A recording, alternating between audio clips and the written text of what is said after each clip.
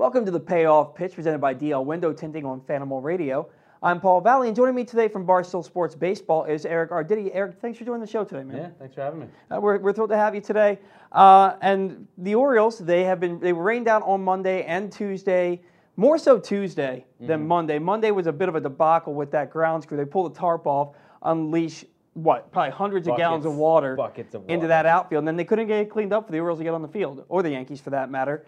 So they postponed the game Monday, postponed the game yesterday. Yesterday, thankfully, was way further ahead of the game than the day before, so fans didn't have to sit there for too long. Yeah. So today they have a doubleheader. You have David Hess going against Jay Happ at just after 3 o'clock today, and then the second game. Is it going to be a half an hour after? Or is it? I think it's going to be one of those 35, 40 minutes after the first pitch, or after the last out or whatever. So. Okay, well, and then you have Andrew Kastner, who's probably been the Orioles' most consistent starter of the year, going against Domingo Germán for the Yankees, 7-1 with a 2.75 ERA for the Yankees right now. No one saw that coming. Who? And nobody, right? So hopefully the Orioles can at least try and salvage a split out of the series, maybe win both, maybe lose both. We don't know with this team. It's been up and down. I do have to say that this team's only a couple of games ahead of the pace of the team last year, but they're a better team to watch. Why is that? I think it's just that they knew they were going to be bad coming into the season. And, again, no one had high expectations. I mean, the highest expectations are, 55, 60 wins? So it's easy. They're playing with house money. If they win, then, okay, that's a good win for them. If they lose, it's like, who cares? We're supposed to lose. So they're just kind of playing. It's a bunch of young guys playing with that carefree, hair on fire attitude. And because last year I think they had 8 All-Stars on the team, and we all thought they were going to compete, and they didn't. And so it was just such a drag watching them last year, as opposed to this year where no one thinks they're going to compete. And again, any win that they get, it's an added bonus. So, and if they lose, then it's all right. Well, did they, are they performing like we thought? Are they progressing like we thought? Are the young guys getting, are they getting better? So I think they only have 2 more wins more than they had through 40 games last year, but they're just so much more fun to watch. Can't really put my finger on it though. But. Well, right, and with a team that's rebuilding, the losses don't hurt as much, unless it's a blowout. But the losses don't hurt as much because you're going for that top draft choice again next year. Now, I don't think anybody's as bad as the Marlins are this year. They're a terrible baseball team. They're on pace to set the record for lowest amount of runs scored in the season. Yeah. So the Orioles may be picking second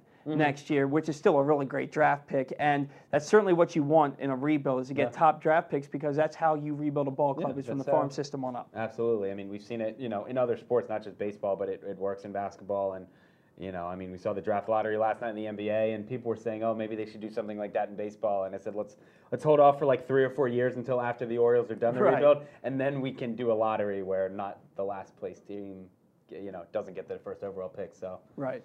Well, I think I saw something like the Pelicans had like a 6% chance to get the top pick. They pulled it out. So that's why I don't want the lottery, because if the Orioles are tanking for this number 1 pick, and then they may end up at 5 or 6. And again, like you said, second pick's not a bad pick, but we want those number 1 picks. All right. I think there was some rigging in that NBA draft last night because they don't want Anthony Davis to leave New Orleans. And but if they're going to rig it, don't you think they want to send Zion to New York where he can make billions of dollars and not New Orleans? That's a good point, and then too. I did see someone that said it was a makeup for the Saints call. And I said, get it. I said, no, we're not doing that. Now we have multiple leagues. Everything's colluding, you know how it is.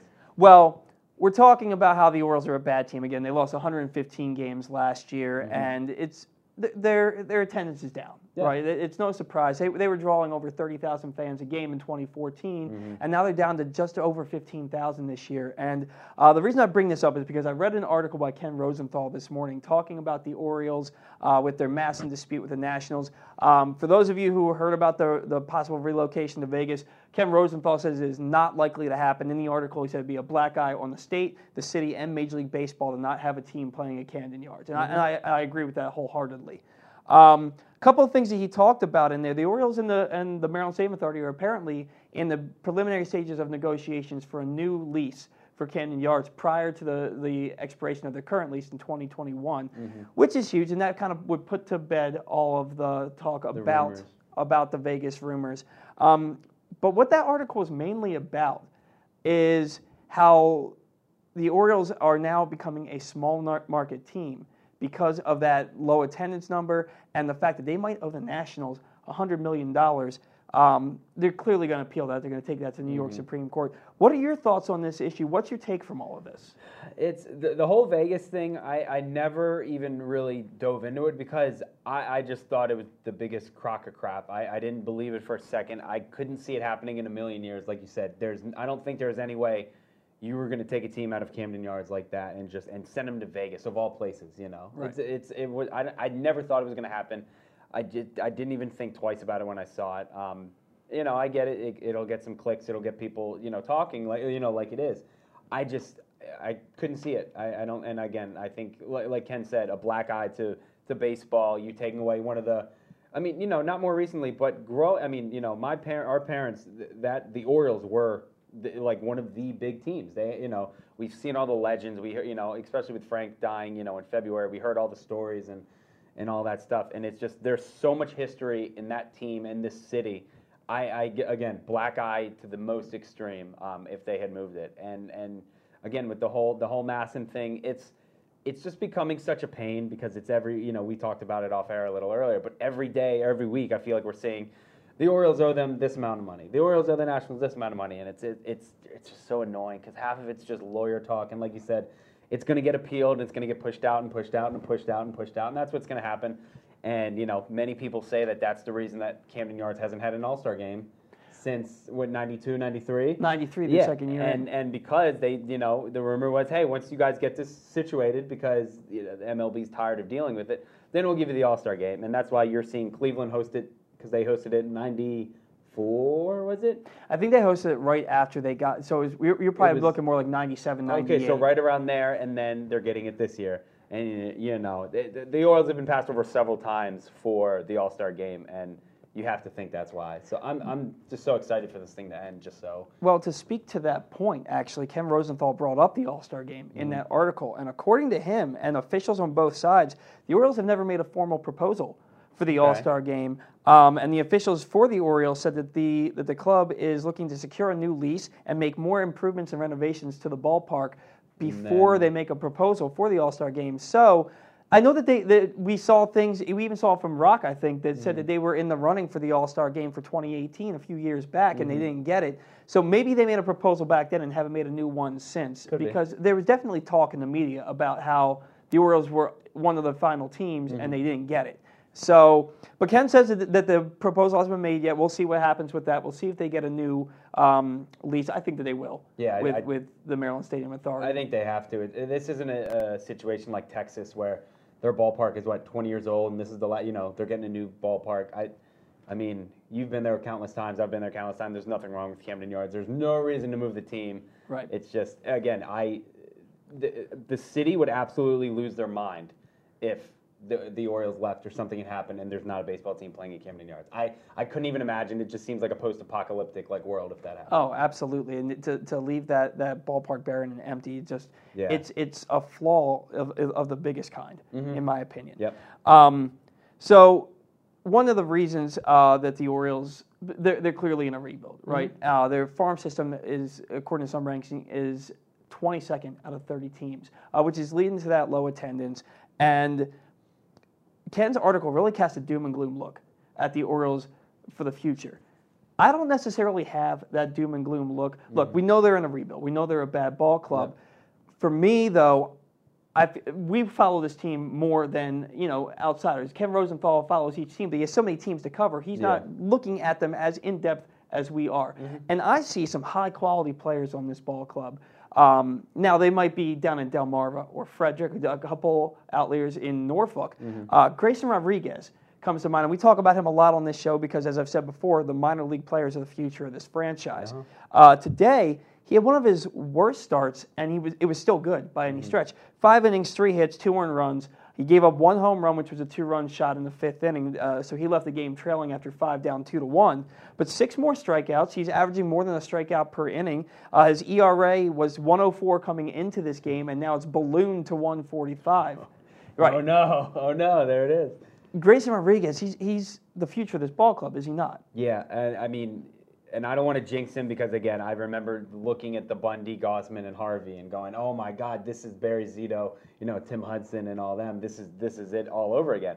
But Rodriguez seems like the real deal. I mean, I've seen pictures of him. He's just he looks like a pitcher. He's fit. He's just big, and he looks like a number one guy who could go out there and make 30 starts for your club. And again, he chucks it. And again, if he can keep up that strikeout, more than a strikeout per inning, that's great. And he seems like that kind of guy. Obviously, my guess is he'll plateau a little bit, and then, when he gets moved up, and you always have those challenges. But everything that I'm reading and seeing about him, he seems like absolutely the real deal.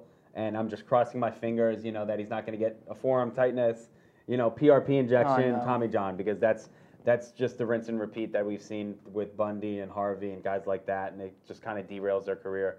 But everything I've read and I've seen about him, and the videos I've watched, I love him, and he seems like an awesome pick, and I can't wait to watch him, move up the levels in the minors.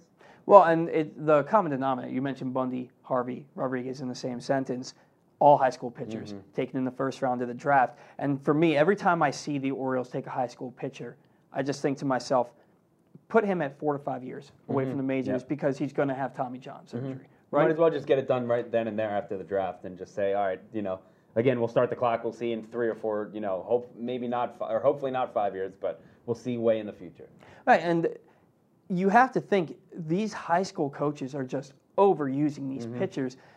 Some of these guys let their pitchers go out there and throw 170 pitches a game because all they care about is winning, not grooming these guys to get them to the next level. And I think that's why you see more Tommy John surgeries in high school pitchers than you do in college pitchers. Yeah, and I think it's a lot of the kids, it used to be I want to throw 98, I want to throw 99. Now everyone wants to get that video or GIF of someone, buckling some guy's knees with a curveball. So they're throwing a lot more breaking balls and stuff like that. So yeah, and again, I mean, I saw something on Twitter the other day. I don't know what level it was at, but some kid threw 166 pitches in a game. That's what I was thinking about.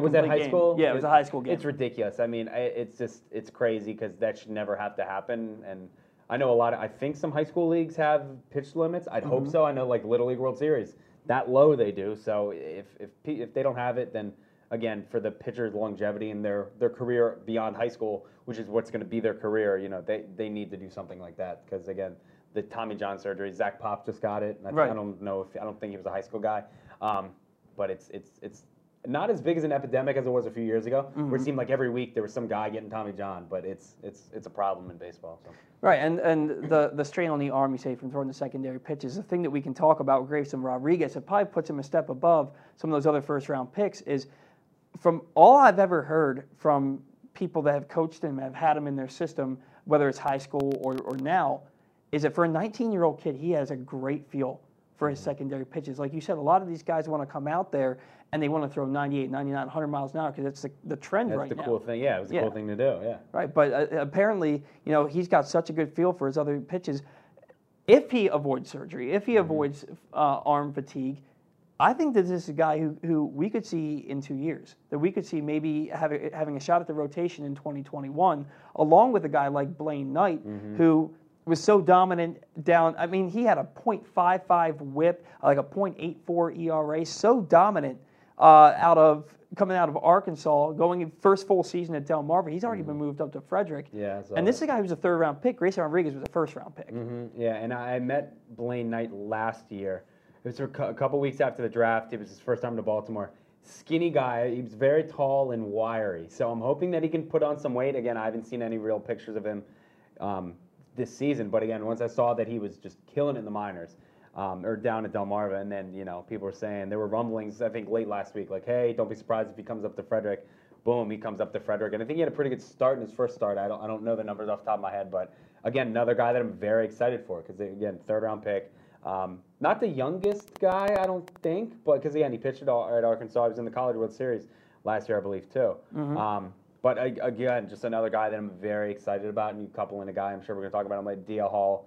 You throw in a guy like that, and those three pitchers, again, mixed with, I don't know, if Hunter Harvey can give them anything. Those guys down on the farm are very exciting young pitchers, and that's who you want to build around. And they may not be the biggest names right now. Again, that maybe Ken Rosenthal doesn't know about a Blaine Knight because, again, he has his fishing lines cast everywhere. But people around here are very excited about. You can't turn on 105.7 without hearing, Grayson or Blaine Knight or DL Hall update, every fifth day. So it's right. Very exciting. Just to have those young pitching prospects, because we haven't really had them since the Gossmans and the Bundys and stuff like that. So just to have those guys is very exciting.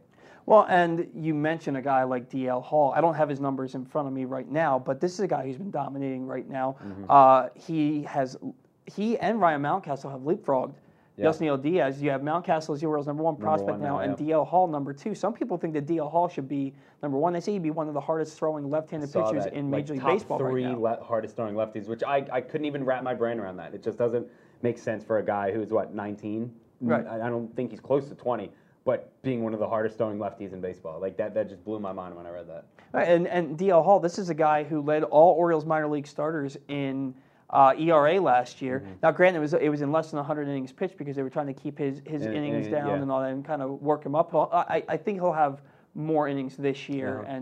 But this is another guy that we could be talking about. The Orioles have a lot of left-handed pitching prospects in the minor leagues. When you look at him, you look at Keegan Aiken, you look at Cody Sedlock, who you talked a little bit about on Twitter today, I saw. He's pitching a lot better because he seems to be healthy. So that's the key thing. If he's healthy, then he's okay. Right, and this is a guy who I had Adam McIntyre from 2080 Baseball, which is a scouting website. He was on the show 2 weeks ago, and he was talking about Cody Sedlock as somebody that he thinks could end up being a reliever in Baltimore. And honestly, I think Hunter Harvey is on the track to become a late inning reliever. Yeah, something like we saw Bundy when he first came up, where you pitch him, he could be a long guy, or again you could take him out and let him throw as hard as he can for a few innings, an inning or two or something like that. So I could see that happen. Right, and when Adam said that, the more I thought about it, the more I agreed with him. But you'd hate to see 2 first-round draft picks in the span of 4 years that end up being relievers in Major League Baseball. That's not. Being on a Major League roster, that's the ultimate goal, right? But if you're a first-round pick and you're a pitcher, you better be pitching every 5th day and giving us 6 to 7 innings. Exactly. It's not what you want. I mean, obviously, again, you want that guy on the roster soon, but you're not drafting relievers in the first round. Just say, all right, go get us 90 outs a year or something. You want 200 innings. You want, and that's what they wanted when they picked those guys. But again, if it happens, it happens. It's just that's how the cookie crumbles sometimes. And sometimes these guys' bodies just aren't cut out to be major league starters. And again, I don't think it's a disappointment if Sedlock, ends up as a long reliever or something like that, or I don't know, 9th inning guy, something like that. But it's not ideal when you pick them, but it's not. I don't think it's the worst thing in the world. Right, it certainly is. And you look at guys like Andrew Miller, who was a first-round pick, and he ends up being Betances too. Betances, Zach Britton turned into one of the best closers in baseball. I thought he was going to be Rookie of the Year in 2011. Next thing, as a starter, next thing you know, 3 years later, he's one of the best closers in baseball. Yep. In your home, sunshine can stream in through windows, bringing a cheerful feel and warmness to any room. Sometimes, though, it brings in too much warmth, even harmful ultraviolet light and solar energy that can raise energy bills, drain the color from your fabrics and furnishings, and cast a blinding glare on your television or computer screens. D&L Window Tinting can protect your home from all of this while saving you money on energy bills. Start saving today by calling D&L at 410-941-2942. That's 410-941-2942. Speaking of the Orioles' top prospects, we did mention Ryan Mountcastle a little bit here. He started the year hitting .231, no home runs his first 11 games. Over his last 25 games, .349, 5 home runs, 17 RBIs.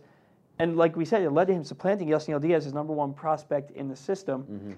The thing about, I get asked daily, weekly, if not daily, when Mountcastle is coming up. Yep. And I think that the big issue, the reason that he isn't coming up anytime soon, is his patience, his plate patience, his plate discipline. He has just 3 walks over that 25-game hot streak, 25 strikeouts during that stretch. That's a strikeout a game, right? Yeah. So for me, this is a guy with a .349 average those last 25 games, but a .366 on base percentage. That if you're a power hitter in the middle of a lineup, you have got to be drawing your walks. Yep. Take your walks. There's some guys that we're going to talk about a little bit that are coming up in the draft who have twice as many walks as strikeouts this year, and they're college baseball players. You're a major league guy who's the number 1 prospect in a major league organization with a power bat. Get on base, right? Yeah, you have to find a way to get on base, and I mean, I'm sure you've talked about it, but the Chris Davis, for as bad as he's been the last few years, he was still walking, and his on base percentage, even though his average was crap. Again, he gets on base, and I'm trying to think of some other guy. Joey Votto is another guy who just seems to get on. He finds a way to get on base. So Mountcastle only having that few amount of walks is shocking because again, you'd think He's under the spotlight. He knows he's going to be up at some time this year. It's just going to happen. And for him, I think that, the Norfolk coach sits him down, manager, and says, hey, you got to find a way to look at a pitch. You got to find a way to get on base because, again, I don't know if Hyde would almost throw up if he had to call him up and he's just not taking walks. It's just you got to find a way to get on base.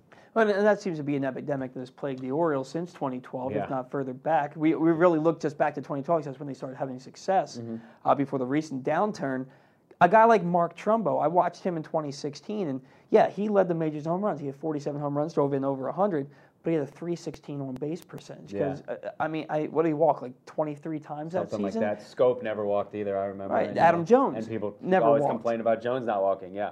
And for me, if this organization wants to turn it around, they've got to play a different brand of baseball. Yep. And Ryan Mountcastle might be a throwback to what we were seeing for those 5 years where they were the winningest team in the majors. The beer league softball, where I'm either going to strike out or I'm going to hit a home run. Right. And don't get me wrong, I think the guy's going to be a quality player, a quality hitter at the major league level, but I think that his career starts sooner rather than later if he starts learning some play discipline and starts getting on base. Absolutely. That, and you couple that with the glove factor. I mean, he's been moved all around, and now he's at first base. I think I read that he was the top first baseman prospect in baseball too. Really? Which I don't know if that says more about how good he is with a bat or how bad the first baseman prospects are because of how bad he has been with the glove. And that's so. I don't. Again, I'm like, is he just that good as a hitter, or are other first basemen just not that good? Well, I think it's a combination. It's got to be somewhere in the middle. So because he only started playing first base this year. A few weeks ago. Yeah, that's just started again. That's why I was like, man, what is going on? Because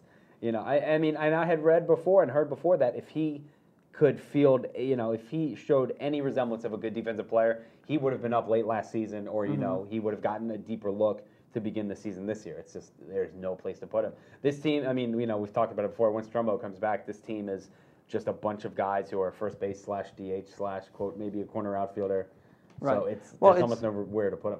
It's painful to watch when you look at how many first baseman DH types are in this organization. We're going to put a pin in that for a second because I do want to get back to that when we talk about some draft prospects. But Ryan Mountcastle was the 37th overall pick in the draft when he came out of high school. He was a middle infielder. He was a shortstop. Now the Orioles seem to have a plethora of shortstops at the minor league in the low levels. The guy I want to talk about, Mason McCoy. He just got promoted from Frederick up to Bowie. He's hitting .394 between the two. He's a 6th-round pick out of the University of Iowa. He's 24 years old, but he seems to be moving fast through the system. It's only his 3rd year, and he's already been promoted twice. Team's 5-2 since they started 7-23. They started. They're 5-2 since he got promoted to Bowie. And this is a guy, he was hitting .377 down at Frederick, and he's hitting over .400 up at Bowie. Yeah, it's always nice to see because, I mean, anytime I think of a guy going from, one league or, getting promoted or moving leagues or something like that, I think of how bad Yusniel Diaz did last year when he came over. And it's new pitching, and that's to be expected as a guy, he sees pitchers for the first time. He doesn't really know them. So to see McCoy, go up a level and see better pitches and better pitching, and for him to do even better than he was before, it reminds me of Trey Mancini, who, again, it seemed like every time he got moved up, didn't matter who was pitching, what league he was in, what teams, he was mashing. So to see that is very, very encouraging. And again, a guy on the fast track, and I mean, I don't want to say he's blocked by Richie Martin because we've seen Richie Martin, he's the Rule 5 guy, so he's going to be on the team. But moving forward, this may be a guy like what they do with Santander, who you have him on the team. Once he gets that Rule 5 status gone, all right, down to the minors and let's work on that bat. And then, so he's not necessarily blocked by him, but it's good to see. I'm encouraged by the way McCoy it doesn't matter who's pitching, what's getting pitched at him, where he is, he's hitting. So that's always great to see. And it's nice to see, and there's going to be some competition in a couple of years because then you have Adam Hall. And Caden Grenier. The guy down there. Down in Delmarva. Caden Grenier was a 1st-round pick. I can't remember he's had 2 home runs, I think, like the last 2 or 3 nights, too. Yeah. And that was the badge on him he was the bat. He'll field everything, but, again, his bat was kind of the weakness. So He did have a nice season. I think he hit over .320 with Oregon State last year. He was in that College World Series with Adley Rutschman and going against Blaine Knight. What's really cool is that we could see a few of those guys on this big league club in the near future because you have Caden Grenier in the system, you have Blaine Knight in the system, and then the draft's coming up in just over 2 weeks.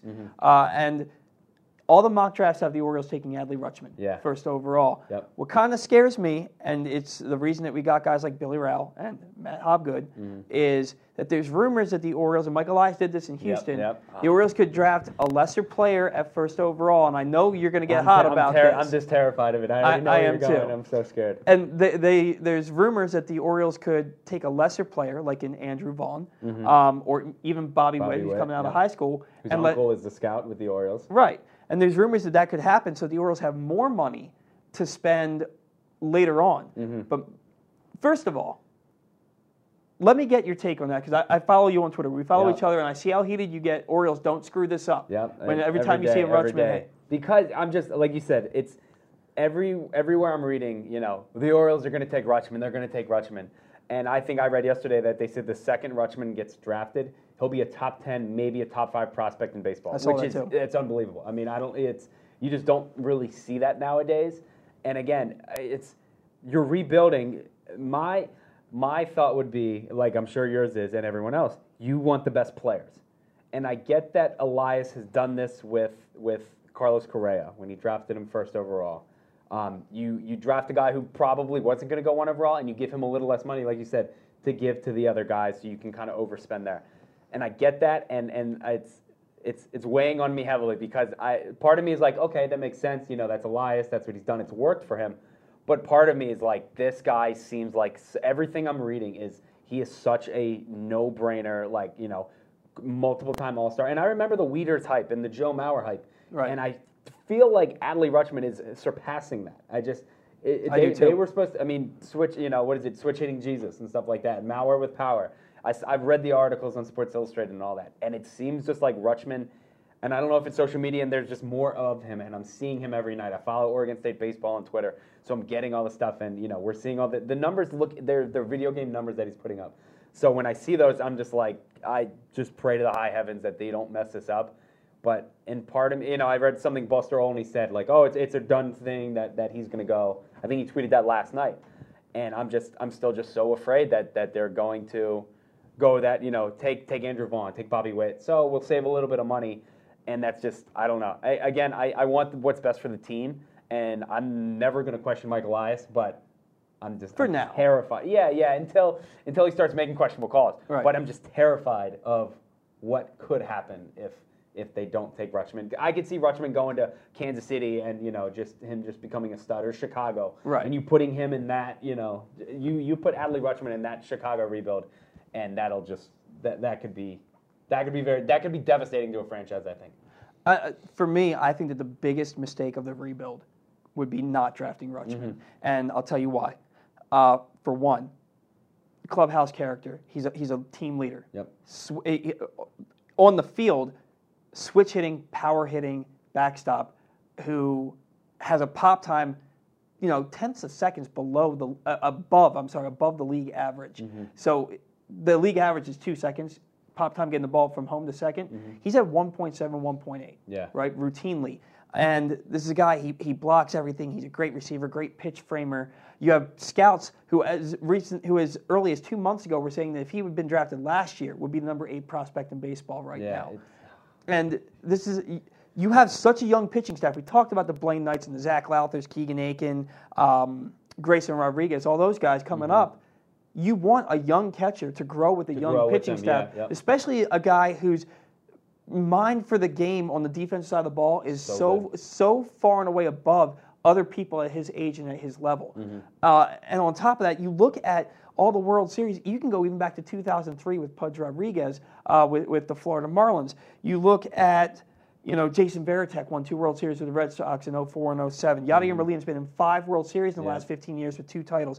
Buster Posey, 3 World Series wins. Salvador Perez, 2 World Series and 1 win. Great catchers, all of them great catchers, and that is a majority of the teams. A majority of the teams that win the World Series over the last decade and a half have all-star level catchers. If you don't draft Rutschman and you go and you take Bobby Witt or you take Andrew Vaughn, who is arguably the best bat coming out of the draft, but his defense is far behind his bat. I feel like you're lengthening the rebuild. Yeah. Rutschman is a guy who could be in the big leagues as early as 2021. From what I'm seeing. Bobby Witt probably not until 2022 or 2023. And I saw people who were saying that drafting Rutschman doesn't fit with the Orioles rebuild because he'll be up before the team is fully complete and they're ready to compete. And it's like that's so dumb. And I'm like, it doesn't matter. I don't care if I think he's like you were saying, all the stuff you were saying. I think he's such an undeniable talent. I think you would do a disservice to the pitching staff, to the young pitchers, by not drafting him. I think he would help them so much, and that I think that would speed up the rebuild process, and I just cannot imagine them not drafting him. But I can, and I hate it. That's the thing. It's just that's the Orioles fan in me. Well, right. It's the Orioles fan in you. I mean, ever since Peter Angelos took over the franchise back in '93, even with the winning years in 2012 and through 2016, it just really seemed like the Orioles were doing bargain bin shopping, and they were actually hitting this time around. It seemed like much of the same since Angelos took over the team. So it's natural to have that wariness about you when it comes to maybe they won't take a player like Adley Rutschman. But look, Mike Elias, we saw what he did in Houston. He's come from nothing but great organizations, and this is a guy who knows what he's doing. And like you said, he hasn't given you a reason not to trust in him, and you're cool with whatever he does. Bobby Witt Jr. and Andrew Vaughn are good ball players. You know what I mean? And so if we have to resign ourselves to the fact that maybe it's not Rutschman, which I think it's going to be. I think it's going to be. But if it's not, you're not getting a bad ball player, right? Yeah, and again, I mean, before the college baseball season started, I was quit for Witt. I was all in Witt. You go back and you look at Bobby Witt's Instagrams, and I'm commenting on everyone. Do you like crab cakes? Do you want to watch The Wire together? We can go to the aquarium. And now if you look at Adley Rutschman's Instagrams, I'm saying all that stuff. He actually I actually saw that. I saw that. Confirmed. He's coming to Baltimore. He liked my comment asking if you like crab cakes. So not a big deal. You heard it here first. Adley Rutschman going first in the draft to the Baltimore. And again, if they draft Witt or Vaughn, it's not the worst thing in the world. Because again, like you mentioned, they're both good ball players. It seems like Adley Rutschman is so far ahead of them that he needs to be the pick. Right, and you talked about video game numbers. You look at Bobby Witt. He's hitting .521. He's got a slugging percentage of .1097 right now.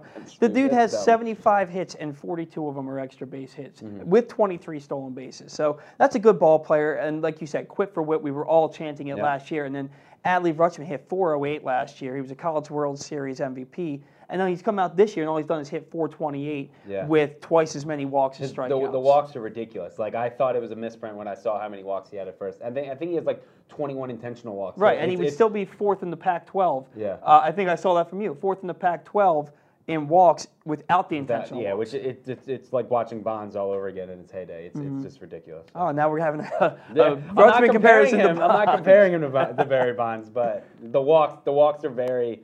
Again, we talked about a guy who you need to find a way to get on base. Rutschman does it, so. Yeah, absolutely. Well, Eric, thanks for joining the show, man. Absolutely. That's going to do it for us. I think we're just about out of time. Really great show. Appreciate you coming on. And draft coming up in a couple of weeks. Maybe we'll have you back on after the draft and we can talk about. You let me know and I'll be here. Yeah, hopefully you'll be happy, Eric, instead of sad, Eric. Yes. When we do it again. So that's going to do it for Eric and I. Once again, I'm Paul Valley. This has been the Payoff Pitch on Phantom Radio, presented by DNL Window Tinting. Thanks for tuning in, and we'll see you next week.